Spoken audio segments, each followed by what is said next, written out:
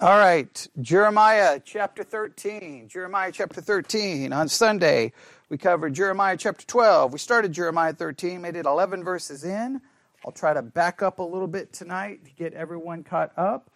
I'll utilize the Understand the Context part from Explore the Bible, Summer 2023, page 38, because they do a summary of really like 7 chapters here. I'm going to not read all of it, just kind of get us to chapter 13. And then we'll start working on chapter 13 again. We'll kind of review a little bit of like the first, we'll go over the outline that we kind of came up with for the chapter. Then we'll look at those kind of first 11 verses, kind of review, and then see if we can finish chapter 13 tonight. I don't know if we can, but we'll do our very best. All right, everybody ready? All right. So going back, if you want to you can look at Jeremiah chapter 11 just to remind yourself of some things. In Jeremiah chapter 11, the Lord reminded his people of the covenant he made with their ancestors when he delivered them from Egypt. And you can look at that in Jeremiah chapter 11, I think verses 1 through 7. Sadly, their ancestors' disobedience brought God's judgment. I think you start reading about that in Jeremiah chapter 11, verse 8. Jeremiah's generation was repeating their ancestors' sins, and God warned judgment would come again. Jeremiah chapter 11, verses 9 through 13. And so we continue to see the cycle. Let's just remind ourselves over and over and over that the people in the past had done what? Disobeyed. The people in the present were disobeying. So no matter if it was the past generation or the present generation, and we know what the future generation does.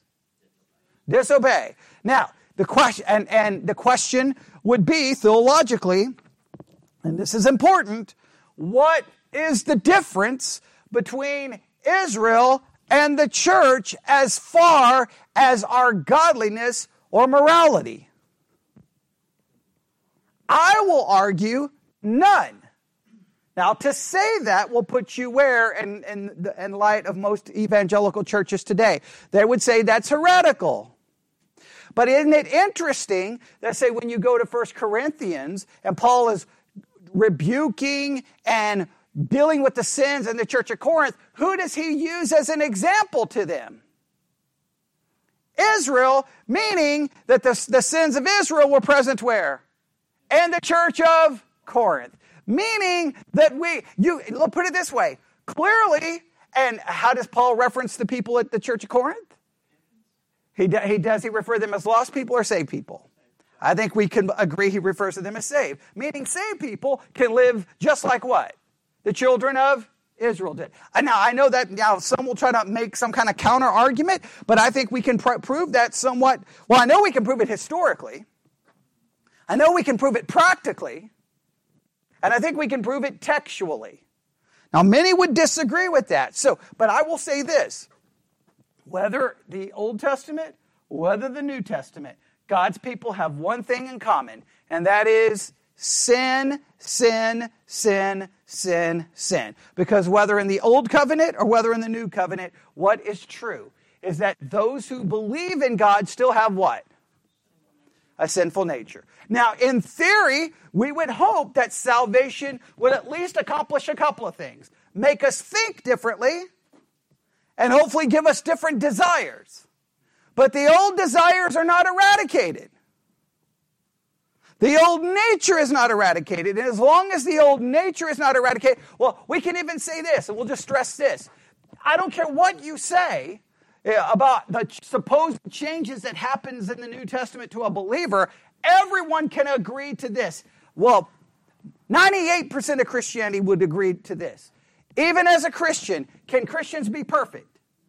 Everyone seems to agree with that. And the minute you agree to that, then what would be the question you would have to ask? Why not? What would be the only answer to answer that question? We still have a sinful nature, and God's power is either not sufficient to get us to perfection, or was never designed to get us to perfection. And if it wasn't designed to get us to perfection, then what was it designed to do? Get us to 50%?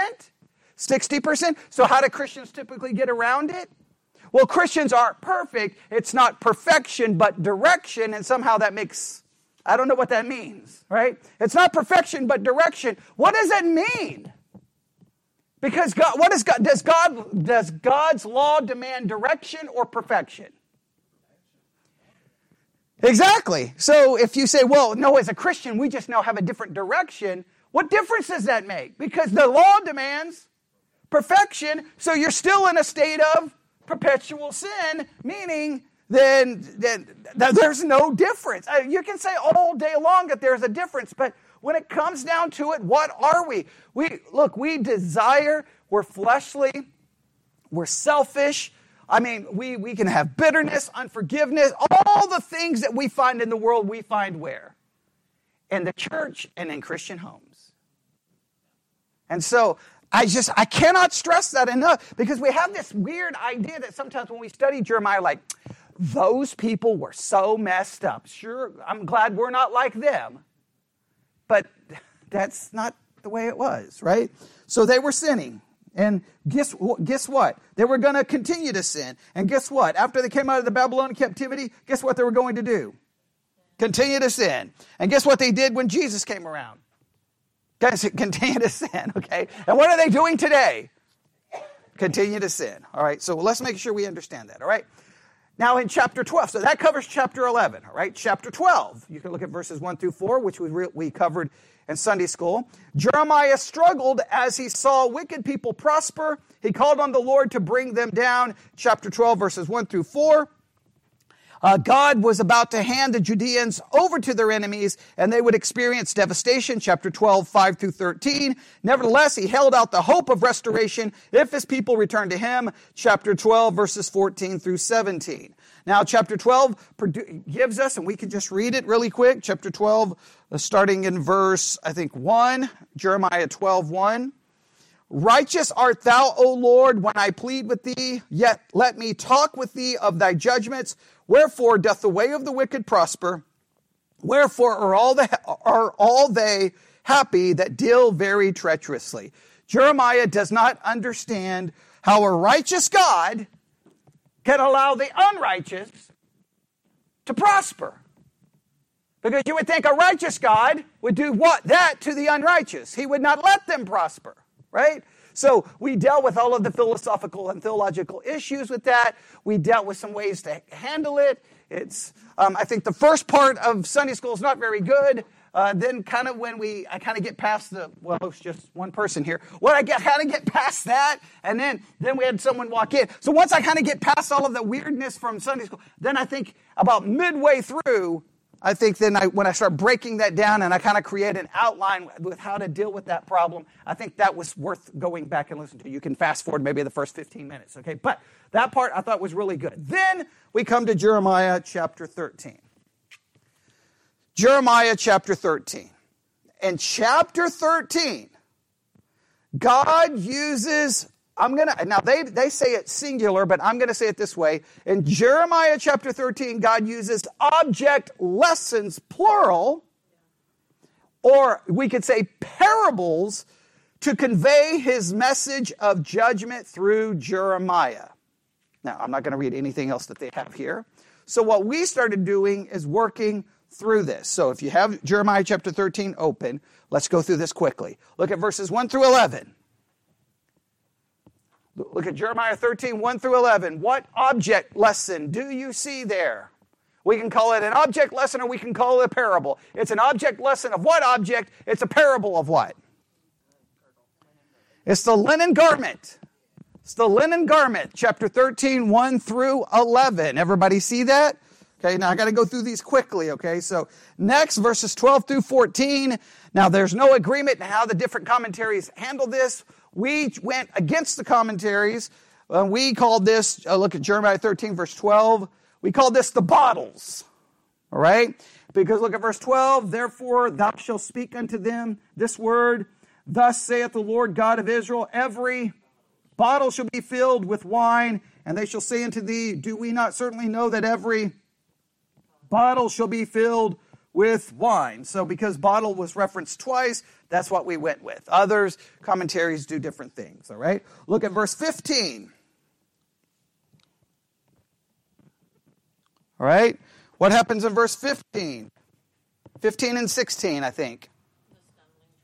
We call this the stumbling traveler because it says, hear ye and give ear, be not proud, for the Lord hath spoken. Give glory to the Lord your God before he causes darkness and before your feet.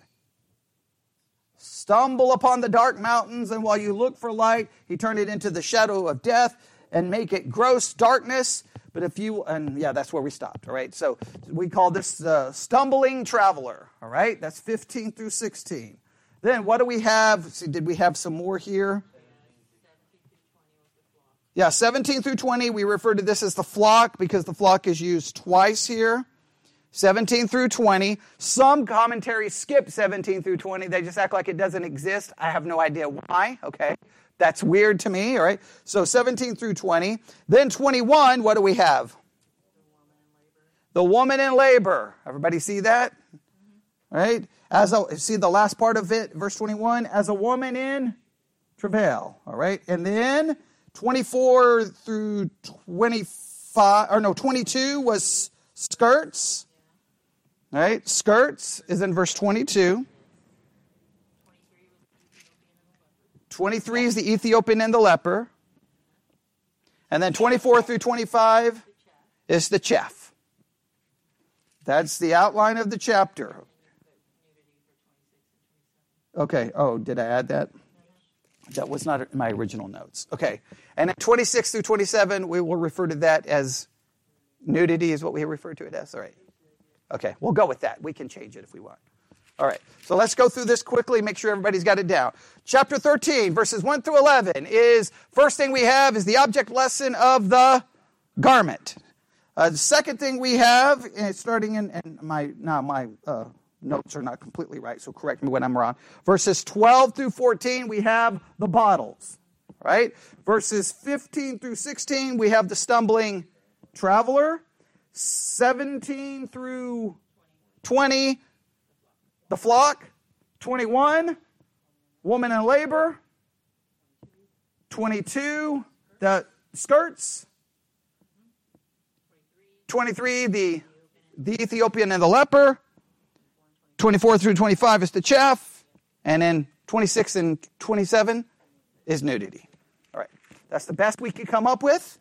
We did it on the spot. Some of it because I already had an outline, and we had two commentaries, and we decided to go against the commentaries. We decided on the spot that we were smarter than the commentaries. I don't know if that's a good thing or a bad thing. Okay.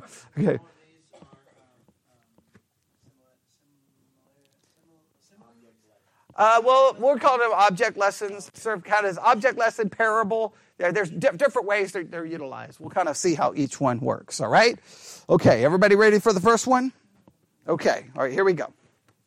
Now, just when I pulled up my notes, I pulled up the original. So it's broken down like I originally had it broken down. All right, but there we go. That's okay. We can change it on the spot, right? Yeah, I think so. All right, here we go. Jeremiah chapter 13. Let's start verse 1 through 11. We have to go through this quickly, and we won't be able to cover everything, but we'll see what we can do. All right, here we go. Jeremiah chapter 13, verse 1. Thus saith the Lord God unto me, go and get thee a linen girdle, and put it upon thy loins, and put it not in water.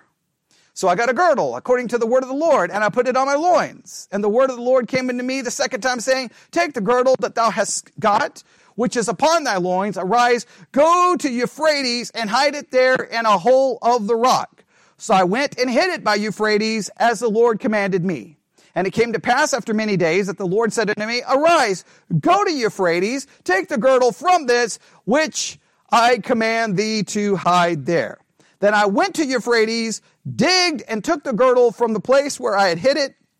And behold, the girdle was marred. It was profitable for nothing. Right? Now that's a lot of like, what is going on? Right? I mean, that's a lot of, can we agree? Not only that, it's kind of very different than all the other chapters that we've come to before this, right? It's all of a sudden now. But it's not uncommon if you read all the prophets, because the prophets are constantly told to do what? Act out these kind of living parables, these object lessons. Now, now we could ask ourselves, again, we've talked about this, we talked about this on Sunday, but we almost have to talk about this. What are the positives and negatives of using object lessons in preaching and teaching?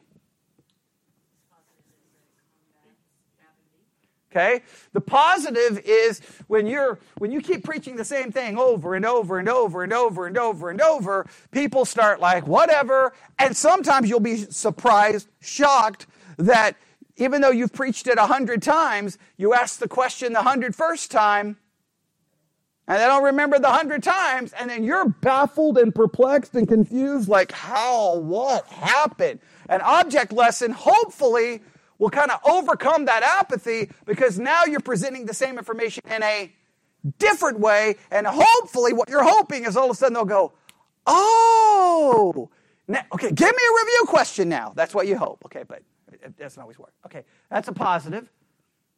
What's another? Okay, a lot of times in preaching theology and teaching, especially theology, the concepts can be very vague.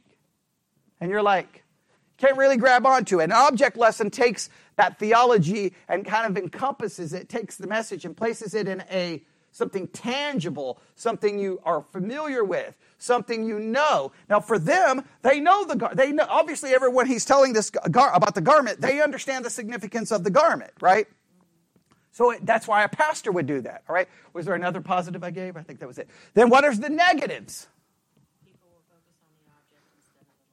Always the danger when you use an object lesson in preaching, or even if you use an illustration, is that everyone remembers the object or the illustration.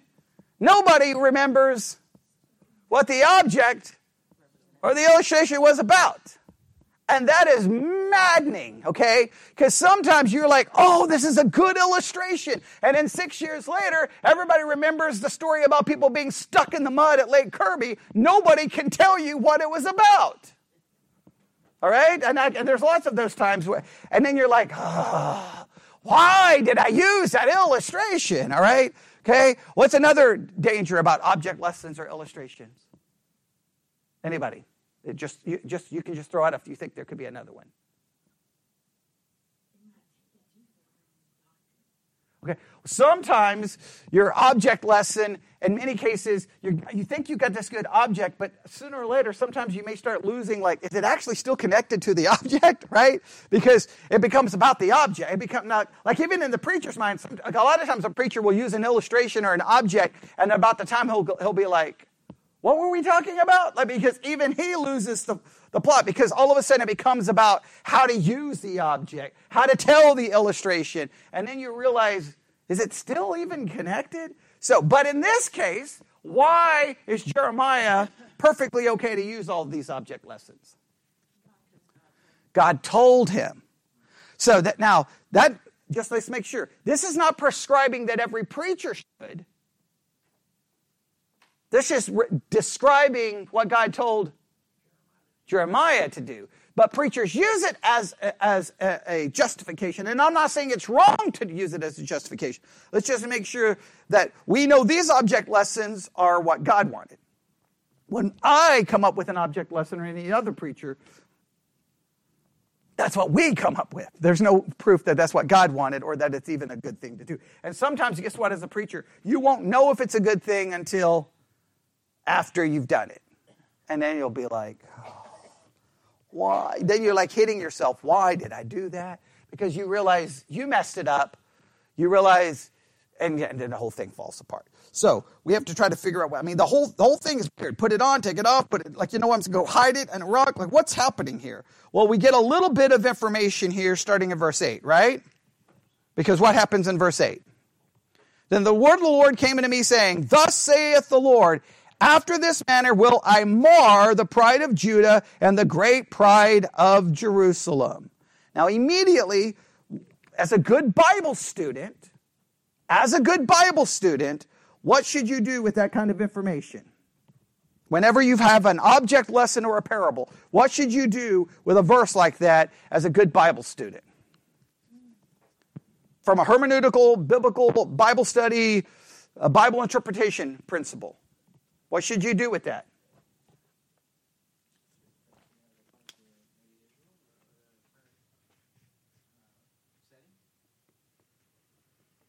Okay. Okay. It's telling you what to take from the story. Meaning, because so many times, what do we do with object lessons? We start trying to interpret this, and well, this could be this, and this could be this, and this could be this. And the next thing you know, we get so lost in trying to figure everything out that we do what? Miss the point. If the text tells you the point, make sure you get the point. Does that make sense?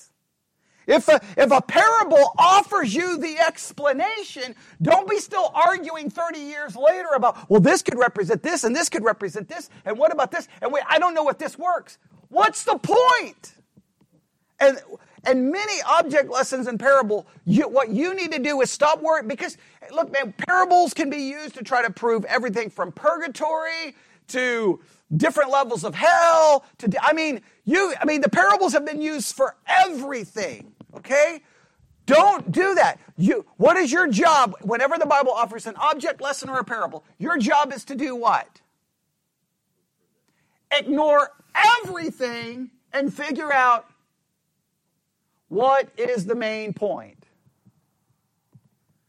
Once you have the main point, I got no problem you go back and try to, well, what about this? And what could this mean? I got no problem. But someone needs to be there to say, whoa, what was the point of the parable?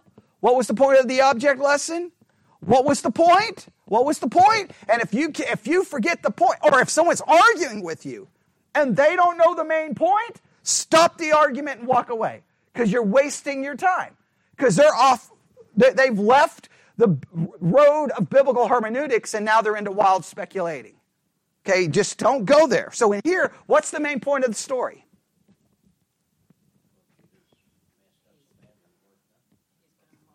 Well, no, God is going to mar the pride of Judah and the great pride of Jerusalem. So in this case, if you think about it, what gets marred in the parable or the object lesson? The garment. So the garment would represent whom? Judah and Jerusalem, right? And who's going to mar it? God. Now, what does the word mar mean? Does the NIV translate it mar?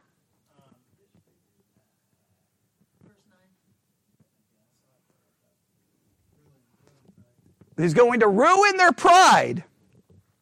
Okay, look up the word mar in say the Blue Letter Bible app. Let's find out what's the Hebrew word for mar. Let's see. Let's make sure we get because if this is the main idea, then what's the key verse in this entire object lesson? That verse.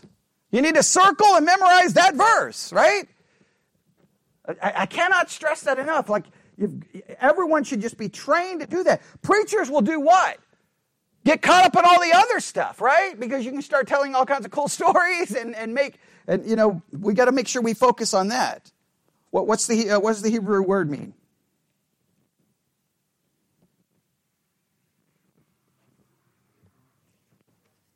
Do you need me to get it? I can get it really fast.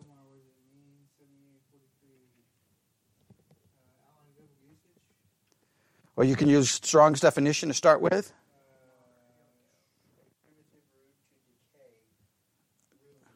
Ruin, okay.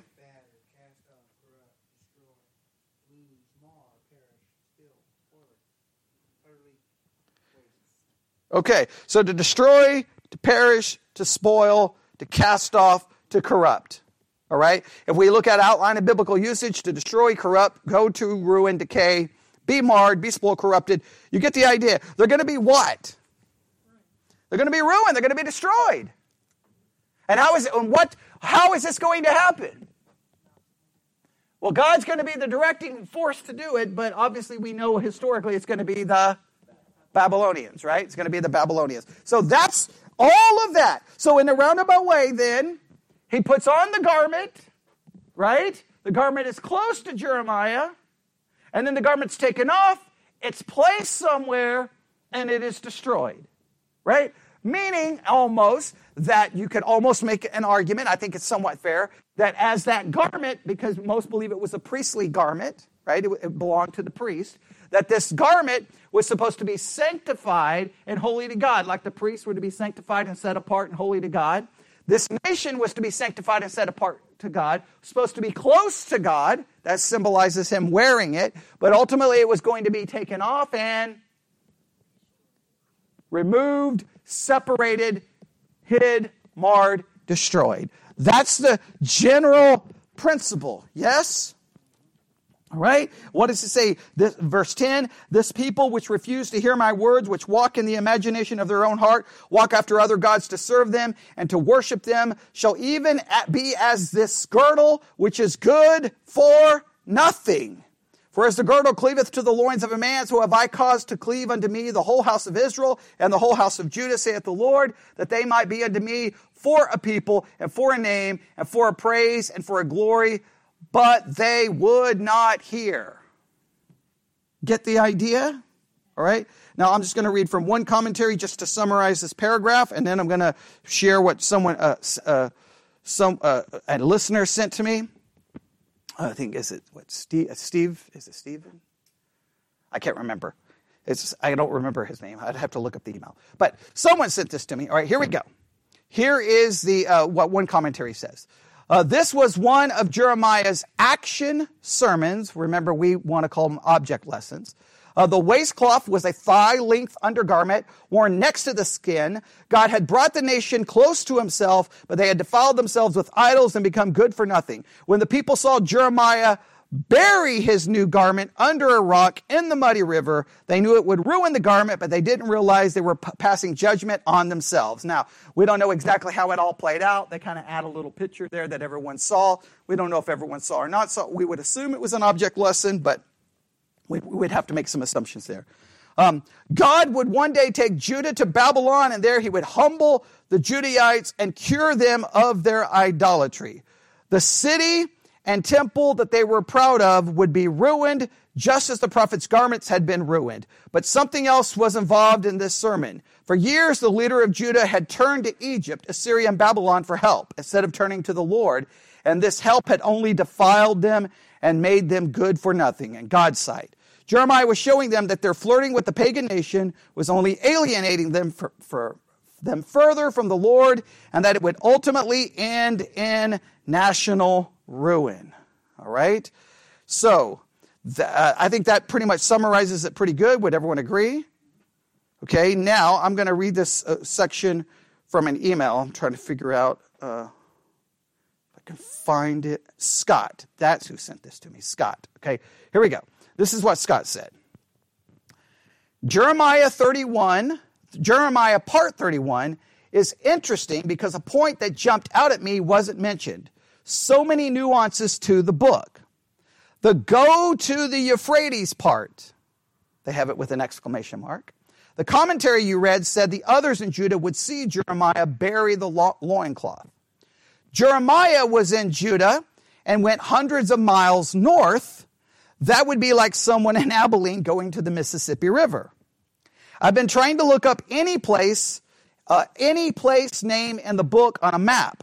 I've seen a lot of strange and interesting things in the book doing that. In chapter 2, verses 10 through 11, 2 places mentioned, the coast of Cyprus, Gaza, and Kedar, won't abandon their own gods, and both places have prophecies of their destruction later in the book. How much more for Judah seems to be the point. So with the trip to the Euphrates, the message seems to be that Jeremiah is going to go through enemy territory, the enemy which is going to conquer Judah if they don't listen. He would have to go north through Damascus, territory that had already been conquered by the Assyrians, and maybe Babylon, depending on the chronology of chapter 13. Since we don't know exactly where chapter 13 falls in, for him to go where he was to the Euphrates would possibly take him through these areas, which would demonstrate where is Judah going. Well, they're going to go to Babylon, right? Okay. So I thought that was interesting. I had not given it much thought because I was trying to focus on the main point. But after we get the main point, it's good to look at that, right? Where is he told to go bury it? That's interesting to know. Why was he sent to go to the Euphrates? Right? So I got no problem asking those questions, and we should, and at times we should dig into that. But what can we not forget? Whether we ever know why he was sent to the Euphrates or not, we do know this. It was to picture that who was going to be led away? Judah, because they were the garment that was supposed to be close, in a sense, used by God as a nation to represent him. They had so corrupted themselves that they were going to be carried away, in a sense, hidden away, right? Just like he hid it. He hid the garment. They're going to be hidden away. They're going to be where? And captive. No, where's Judah? No, there's Babylon. Judah just happens to be there, right? Where's the garment? Under a rock near the Euphrates, or in the Euphrates, depending on some of the translations, right? So I just think that that's very interesting. I had not had given it much thought because I was focusing on the main point, but that leads us then to the next point. If that's the story of the girdle or the garment, then what do we do with verses 12 through 14? Everybody ready? Here we go. Therefore. Now, it's interesting. The therefore seems to be based like, hey, look at verse 11. What's the last part? They would not hear. Now, there's a lot of ways we can understand this. Is he just saying in general they would not hear, or they would not hear that object lesson? Because then it says therefore, right? Okay. So whatever the therefore is there for, clearly a new object lesson is needed, right? Therefore, thou shalt speak unto them this word. Thus saith the Lord God of Israel, every bottle shall be filled with wine, and they shall say unto thee, do we not certainly know that every bottle shall be filled with wine? Then thou shalt say unto them, thus saith the Lord, behold, I will fill all the inhabitants of this land, even the kings that sit upon David's throne, and the priests, and the prophets, and all the inhabitants of Jerusalem with drunkenness. And I will dash them one against another, even the fathers and the sons together, saith the Lord. I will not pity nor spare, nor have mercy, but destroy them. All right, now, look at that carefully. We got the object lessons, right? He refers to these bottles. The bottles then would kind of represent whom?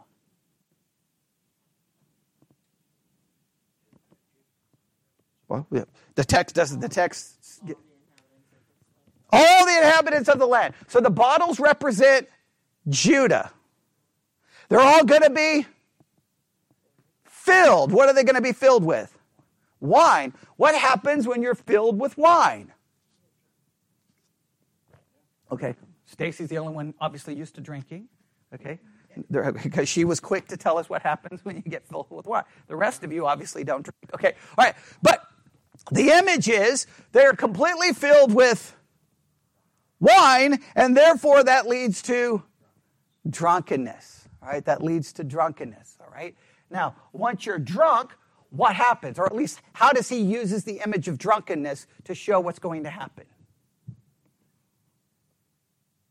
It's right there in the text. Right. They're going to start fighting with one another. What else? Come on, give me all the descriptive language used in the text. It's right there. Open book, open book, open book.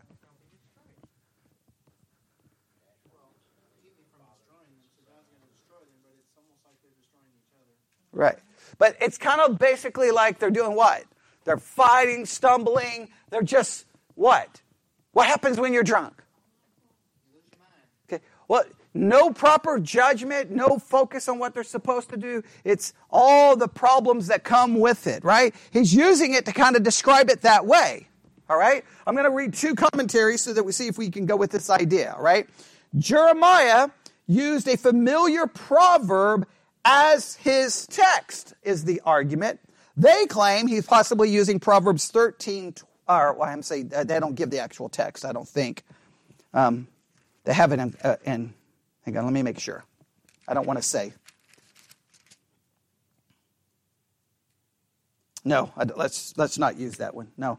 I think they're still quoting from, they're saying that what he's doing here is he's using a familiar proverb as his text, and the proverb, they don't give the reference, is every wineskin shall be filled with wine.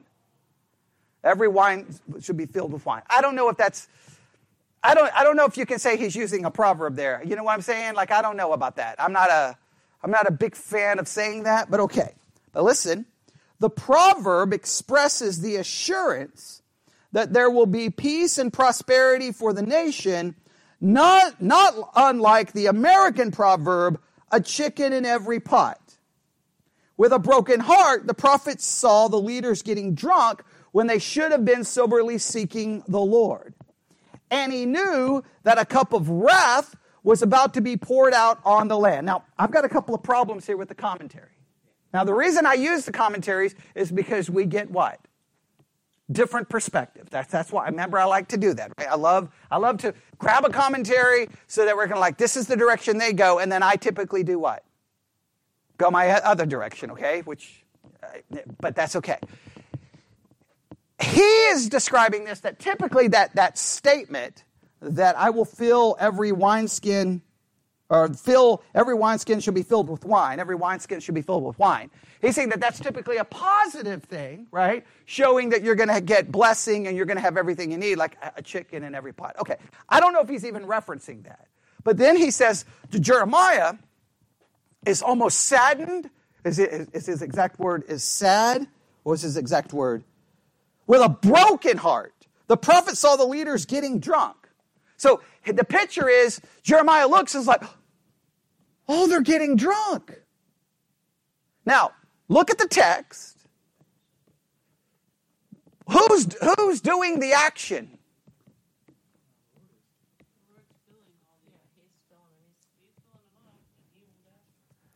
Right. So is Jeremiah just going, oh, what are you people doing? You're getting drunk. Or is God basically saying, I'm going to get them drunk? Now, when he says get them drunk, is he speaking of a literal drunkenness here?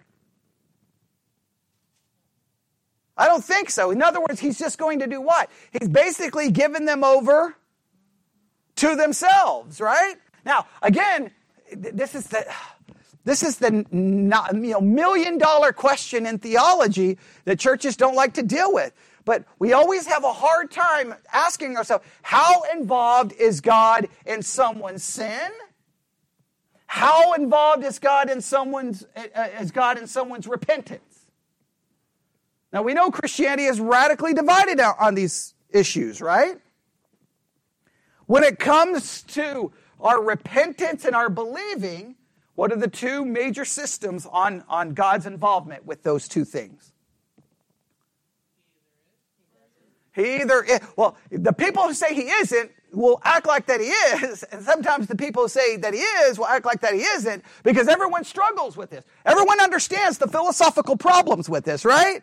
If you say God is the one who grants repentance and God is the one who grants faith, then the question would be, why not everyone? And even if you remove it from salvation, but if you say God is involved in, if Bobby's committing some horrible sin, God is the one who gives him repentance, well then if Bobby is not repenting over his sin, whose fault is it? You can't say it's Bobby if God is the one who gives repentance. Do you see how troubling that is? So we don't like that. We're like, no, we got to get God off the hook. So then we say it's all Bobby. But the minute we say it's all Bobby who believes, or Bobby is the one who repents, then we have to then almost immediately do what? We have to say Bobby doesn't have a sinful nature, which then you have to go to Pelagianism. And if you go to Pelagianism, then you have to believe that Bobby can be perfect even without God. All right? There's all kinds of problems with that. Right? There's all kinds of problems. But so when it comes to this, okay, everyone should know these things. I mean, this is like if you want to talk about the theological issues with Christianity, I just outlined them. Is God involved or not involved? If you say God is involved, everyone should be like, oh boy, what do I do with this? What do I do with this? Right? What do I do? And if you get God off the hook, that sounds good, but then why pray for anybody? Hey, could you pray for so-and-so's repentance? Could you pray for so-and-so in salvation? Well, do you believe God is the one involved in that? Well, no. Well, then there's no point in praying for him. God can't do anything. And if God can do anything, then it's God. And if it's God, I mean, that is, you don't even understand the problems that involves. I mean, those have practical ramifications. So who's responsible for them getting drunk? The commentary wants to blame whom? The people. The text seems to blame God.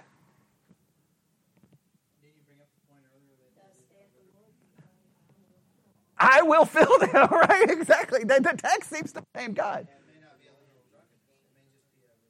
But even so, is that God giving them the rebellion? I mean, no matter which direction you go. Yeah, I am not saying that the drunkenness is a literal drunkenness, but I'm just saying no matter how God's involved in something is very problematic to figure out, right? Because you see, I mean, look, it's all great when we're talking about Israel. We're going to say, well, because typically how it's preached, it's Israel's fault, right? Israel, they're no good. What is wrong with them? Okay? But then you're like, well, wait a minute. If God's the one who grants them repentance and faith, why didn't God just give them repentance and faith and could avoid the problem 30 seconds after? Hey, they left Egypt, they started acting the fool, and God was like, boom, I grant you repentance, I give you a new heart, boom, you're good to go. He doesn't do that. So then you're like, well, why didn't he do that? By not doing that, what happened? I mean, think about the ramifications of what we are about to say. Because he did not grant them repentance, what did it lead to? Oh, way before their captivity. All the people who died in the wilderness. That's a lot of people who died. Right? Could he not have given them the faith to believe? Now see, but one theology will say, no. That was on them. You see, it raises serious, and these are the questions nobody in church wants to ever talk about. Because look, is it uncomfortable? Yeah, I got no problem to say that. And some people will kind of get mad and want to, but I'm not saying it in a negative way. I'm saying that these are the realities we have to deal with. When I read this, I'm like, well, wait a minute. The commentary said that Jeremiah was sitting back going, oh, this is so sad. But the text says God told him, look at the text. I'm doing it, right? I'm doing it. That's troubling to me, right? That's trouble. God, don't make them drunk, make them sober. The God that can make them drunk, you think would be the God that could sober them up and make them go, hey guys, let's obey so that we will not go into captivity. But God doesn't grant them, it seems, that repentance or that faith. And if he doesn't grant them that repentance or that faith, then it seems to suggest what? Very uncomfortable theological truth. Well, he'll have mercy in whom he will have mercy, but somehow sin is somehow a part of the plan. And obviously, we can't say it's not part of the plan, because then you would have God who lost control of the plot, right? Hey, I never wanted sin here. Well, then God knew before he created anyone that sin was, in fact, he created the very being that would bring sin into the world. Yeah, so I don't know how you struggle with that. I struggle with it every single day trying to figure that out. Every single day, I'm like, What are you doing? And here's just a very practical. So I'm going to read this again. They claim Jeremiah used a familiar proverb. Every wineskin shall be filled with wine. The proverb expresses the assurance that there will be peace and prosperity for the nation, not unlike the American proverb, a chicken in every pot. With a broken heart, the prophet saw the leaders getting drunk when they should have been soberly seeking the Lord. And he knew that a cup of wrath was about to be poured out on the land. The leaders and the people of Jerusalem were filling their jars with wine, preparing for a party, but God would fill them with a drunkenness that would lead to shameful defeat and painful destruction. So I guess what he's saying is they're trying to draw a parallel here, that the people were filling themselves with drunkenness, and then God was going to fill them with a different kind of drunkenness. You look at the text. Do you see a distinction between the two kind? You look at the text. I don't know. All right? That would lead to shameful defeat and destruction. They would crash into one another and destroy one another like clay pots smashed in a siege. Paul used the image of drunkenness to admonish the church to be ready for the Lord's return, and we see that in 1 Thessalonians, but we're not going to apply that here right now. Okay? So, I don't know. When you look at the text, who's the singular person doing the action? God. Would everyone agree? What they are trying to do is try to split it.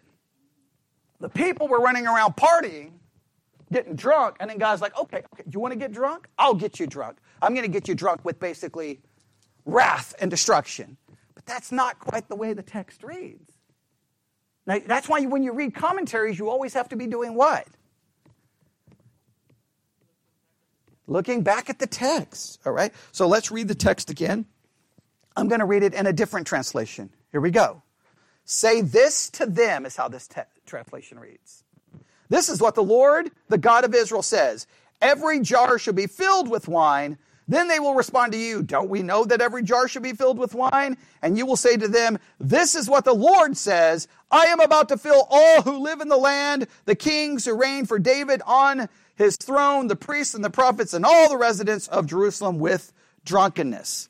Now, the way that one reads is, it's possible, the way this one reads seems to kind of clear it up, maybe a little more than King James, because it says, say to them, this is what the Lord, the God of Israel says. Every jar should be filled. They will respond, don't we know that every jar should be filled? The way that's translated, meaning that when he says this to them, they are obviously familiar with the phrase and thinks, well, of course we know every jar is going to be filled. Obviously, possibly, remember the commentary said that they may have assumed that this was like there's going to be a chicken in every pot, meaning that they may have thought that this is referring to God's blessings upon them. Of course everything's going to be good. But then God says, what? I will fill all the inhabitants, right? Okay? I am about to fill all who live in this land, the kings who reign for David on his throne, the priests, the prophets, and all the residents of Jerusalem with drunkenness. I will smash them against each other, fathers and sons alike. This is the Lord's declaration. I will allow no mercy, pity, or compassion to keep them from destroying them. Right? So there's not two different kinds of drunkenness going on. He may have been using a phrase that they were like, well, of course we're going to be filled. Right? We're going to be filled with nothing but good things. And he's like, no. You're going to be filled with a drunkenness that will destroy you. And God seems to be saying he's going to be the one doing it. Now, in this particular case, if the drunkenness simply represents the judgment, well, then it is God carrying out the judgment. If the drunkenness represents their sinfulness, well, then you have the struggle of how much God is involved or not involved. I think it's probably best here to maybe just refer to the drunkenness as the judgment that's going to be brought upon them. But God is directly involved in the judgment. But it still raises the question, does God grant repentance? And if God's the one who grants repentance, then why not just grant them repentance instead of judgment? Does that make sense? Still raises the same problem, all right? Now, go to the next one. That's what happens in verse 15. Go back to my other Bible. Verse 15 is the next one, right? Okay. Hear ye and give ear. Be not proud, for the Lord hath spoken. Give glory to the Lord your God before he causes darkness and before your feet stumble upon dark mountains. And while you look for light, he turn it into the shadow of death and make it gross darkness. Right? And that's where we stopped it, right? Verse 16. All right. So, in verse 15 and 16, what do we have here? We call this the stumbling traveler, right? What does he warn them of? Okay. Be not proud. Give glory to God. Before what? And once again, who's the one doing it? One, it's God's actions, God's action. He's going to cause possibly what to come on them? darkness, so they cannot see. And what happens when you cannot see? You stumble. You trip. You fall. Right? God's saying, hey, I'm going to bring darkness, so you're going to stop. Once again, who's bringing it? Now, again, if we leave it just to the judgment, it is a little bit philosophically easier to handle, right? Because we're just like, well, God's going to he's just bringing drunkenness, and the stumbling is just God. That's a little bit easier. But it still raises the question, how involved is God with sin and with repentance? And if he's the one granting the repentance, why wouldn't you just grant them repentance and stop the entire situation? And so many would just say, well, repentance is something we do. Well, if it's something we do, then you see all of the problems we've already now outlined multiple times, all right? Here's how this commentary handles it. Everybody ready? When Jeremiah called to the people, hear ye and give ear, he was giving them opportunity to repent and turn to the Lord. Now, that's great. It's great when he gives them opportunity to repent and turn to the Lord. What's the question? When God gives you an opportunity to repent and turn to the Lord, what is the ultimate theological question to that statement? What is the ultimate question whenever we hear the phrase that God has given someone an opportunity to repent? Who grants, or how does repentance occur? We're right back to the question we just covered, right? It's great. God has given people a chance to repent. Wonderful. Can you repent on your own? If the answer is yes, then you do not have a sinful nature. If the answer is no, and God is the one granting the repentance, then the question is, why would God not just grant repentance? And even if you say he grants repentance, why does he wait so long in some case to grant the repentance? Right? Let's just use David. Why did he wait so long for David to be granted repentance? Right? Okay? Does everybody see that? All right, so let me read it again.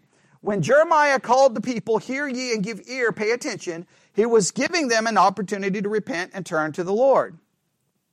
He compared them to a traveler on an unfamiliar and dangerous mountain trail, without a map and without a light, hoping for the dawn. Instead of the light dawning, however, the darkness only deepens. In centuries past, God has led his people by pillars of cloud and fire.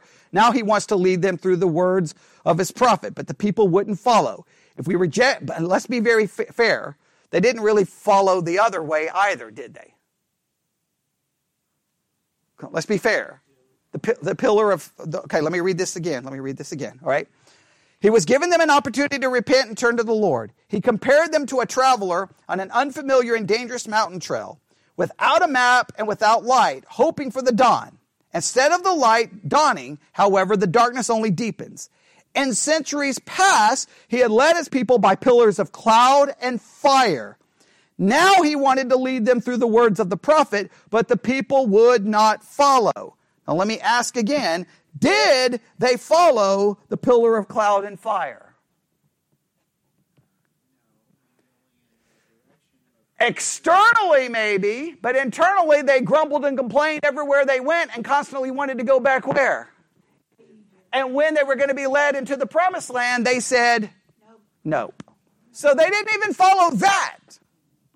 Meaning, even if God is leading us with a physical manifestation, we still will not follow. Even if God is leading us through the words of a prophet, we still will not follow. And even if he's leading us through his written word, we will still not follow, because there's something inherently in us that will not follow God, and that is our sinful nature. And so for in any way where we appear to be following, there's always a part where we aren't following. Nobody likes that, but it's a reality. All right? The leaders, you see, it says this, if we reject God's light, nothing remains but darkness. Now, I can't stand that, because that's such an either or. If we reject God's light, all that remains is darkness. That preaches good. But we constantly reject God's light. That means that we're all completely always in darkness. That's such an either. It's not that black and white, is it? Should we reject God's light? No. Whenever we reject God's light, does it lead to darkness? Yes. But we're always in kind of a middle, right? Because sometimes we hear God's light or go follow it. Sometimes we don't. It's never black and white. Christians love to paint everything like, when you become a Christian, everything is light, everything is perfect, everything is wonderful. I mean, not perfect. We'll throw in a little bit, but we always preach it like it's this way, and it's not that. I wish it was that way. Yeah. The leaders were too proud to admit that they were lost, and they wouldn't ask for directions. Wow, must have been women leading that mess. Okay, all right. Okay, okay, well, okay, I guess not. I guess everybody thinks it's men who don't ask for directions. The point is, though, they have problems here, yes? Okay? They have problems here. Okay? All right, now, let's see if we can, I know we started late so because y'all were talking too much. So we're going to finish this. We're going to finish this, okay? All right, so we get the image there. We get the picture. Okay? Hey, you're proud, you're arrogant, you shouldn't be that way, you should give glory to God, and what's getting ready to happen to them? Darkness, they're going to stumble and fall. And why are they going to stumble? And that darkness is basically going to be whom? The Babylonians. Okay? Right? But who's going to cause it? God. Meaning God is, again, in charge of the entire situation. Which on one hand, it's a good thing. We're like, isn't it so great to believe in God's sovereignty? On the other hand, is it not the most disturbing thing to ever think of ever in your life? Yeah, it's a double-edged sword, is it not? Because sometimes you're like, whew, I'm so thankful God's in charge of this because I don't have to feel responsible for that problem or that problem or that problem. On the other hand, you're like, well, wait a minute, if God is sovereign, God can fix that problem. Wait, God can fix my problem. Wait, God can fix all of your problems. Okay, but okay, so yeah, it's a double-edged sword. All right, what's next? Right. Well, true. In one sense, you're right. We don't have any problems because even if I do fall or sin, it's all paid for and it's all covered. So you're right. There's kind of like there's another double-edged sword there. Okay, all right. What's next after that was the stumbling traveler? And now we have the flock, do we not? Okay, all right.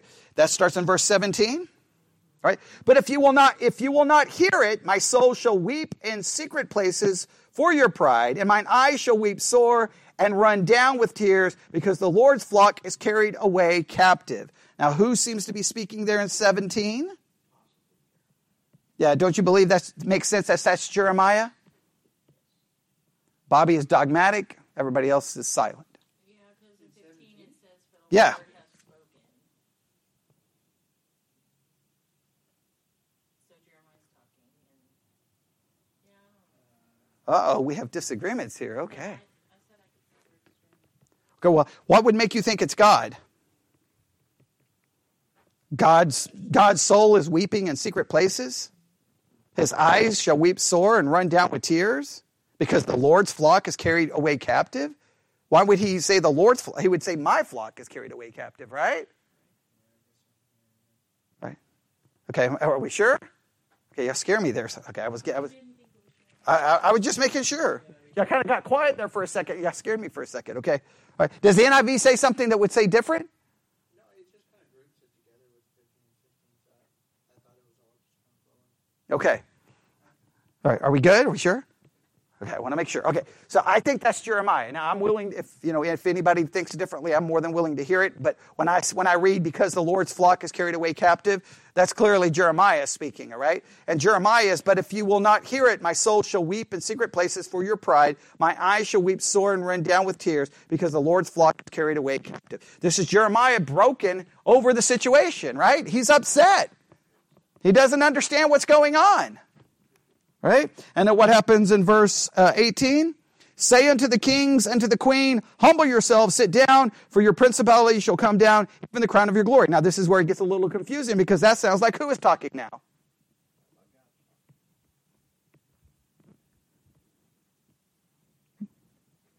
What do we think? All of a sudden y'all got quiet again.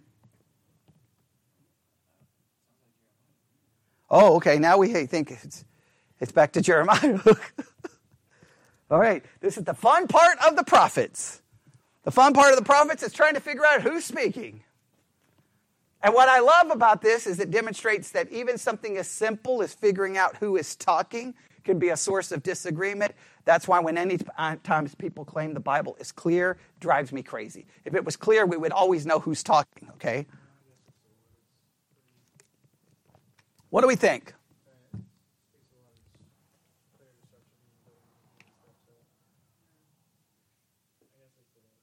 If we have disagreement, it's okay. It's okay. I'm willing to listen to all your theories.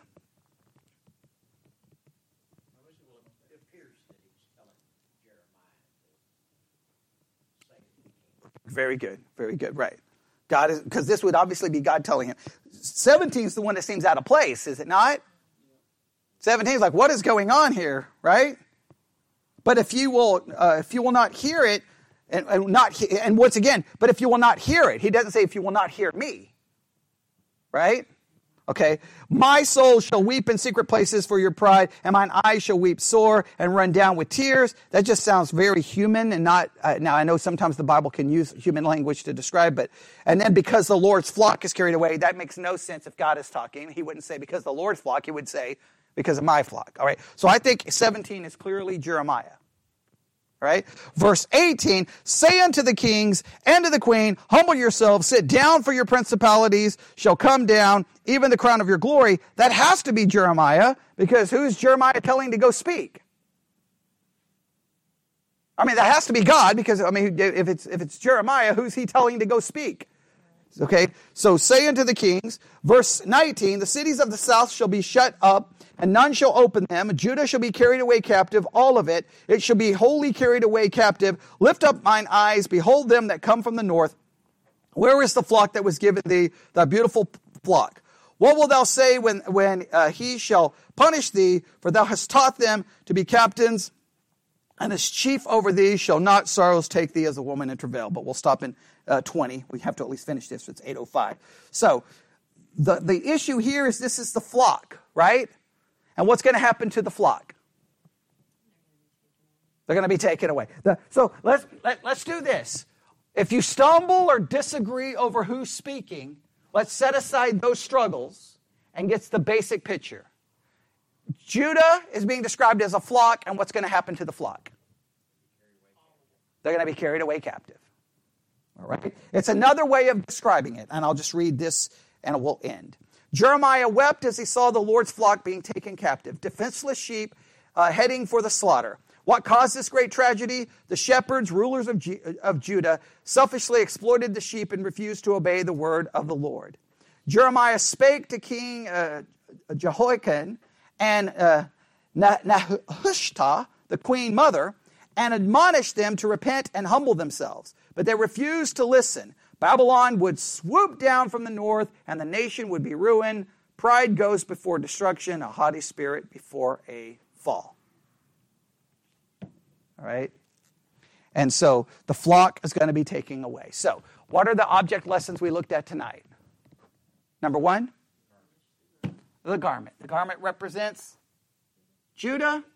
They're going to be removed from God, taken off. They're going to be hidden away in captivity, right? And they're going to be marred, ruined, and destroyed. Okay? They're going to be made, they're going to be useless in that time, all right? The second object lesson, bottles. They're going to be filled with drunkenness, right? And the drunkenness here, I think it's best to understand the drunkenness is not as a literal drunkenness, but they're going to be filled with judgment, right? Judgment. And that judgment's coming from the Babylonians. Now, in case God is the one involved with this, which raises those deeper theological questions that we kind of took a little detour to look at. We could have avoided those, but they have to constantly be brought up because the commentary tried to kind of get God out of the picture. But clearly, God is the one doing this, right? Okay. Next. The stumbling traveler. Yeah, the stumbling traveler, right? Hey, because of their pride and their arrogance and not glorying God, God's going to bring darkness and they're going to stumble. What's the darkness represent? The coming Babylonian captivity, right?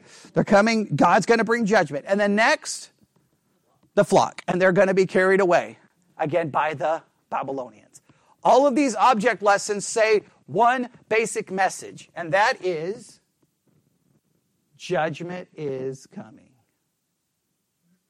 And who's in charge of the entire situation? God. God is guiding and directing. And that only leaves us a couple of more, and we won't finish them tonight, but there we go. We've got the woman, we got the leopard, we got the skirts, and we got the chaff, and we got the nudity. So we only have a couple more left. And guess what? They're all going to say the exact same thing. They're going to say the exact same thing. And you can be like, well, I'm tired of hearing the exact same thing. Well, God's not tired of saying the exact same thing, so then we shouldn't be tired of hearing it, because it demonstrates God's sovereignty and God hatred of sin. All right?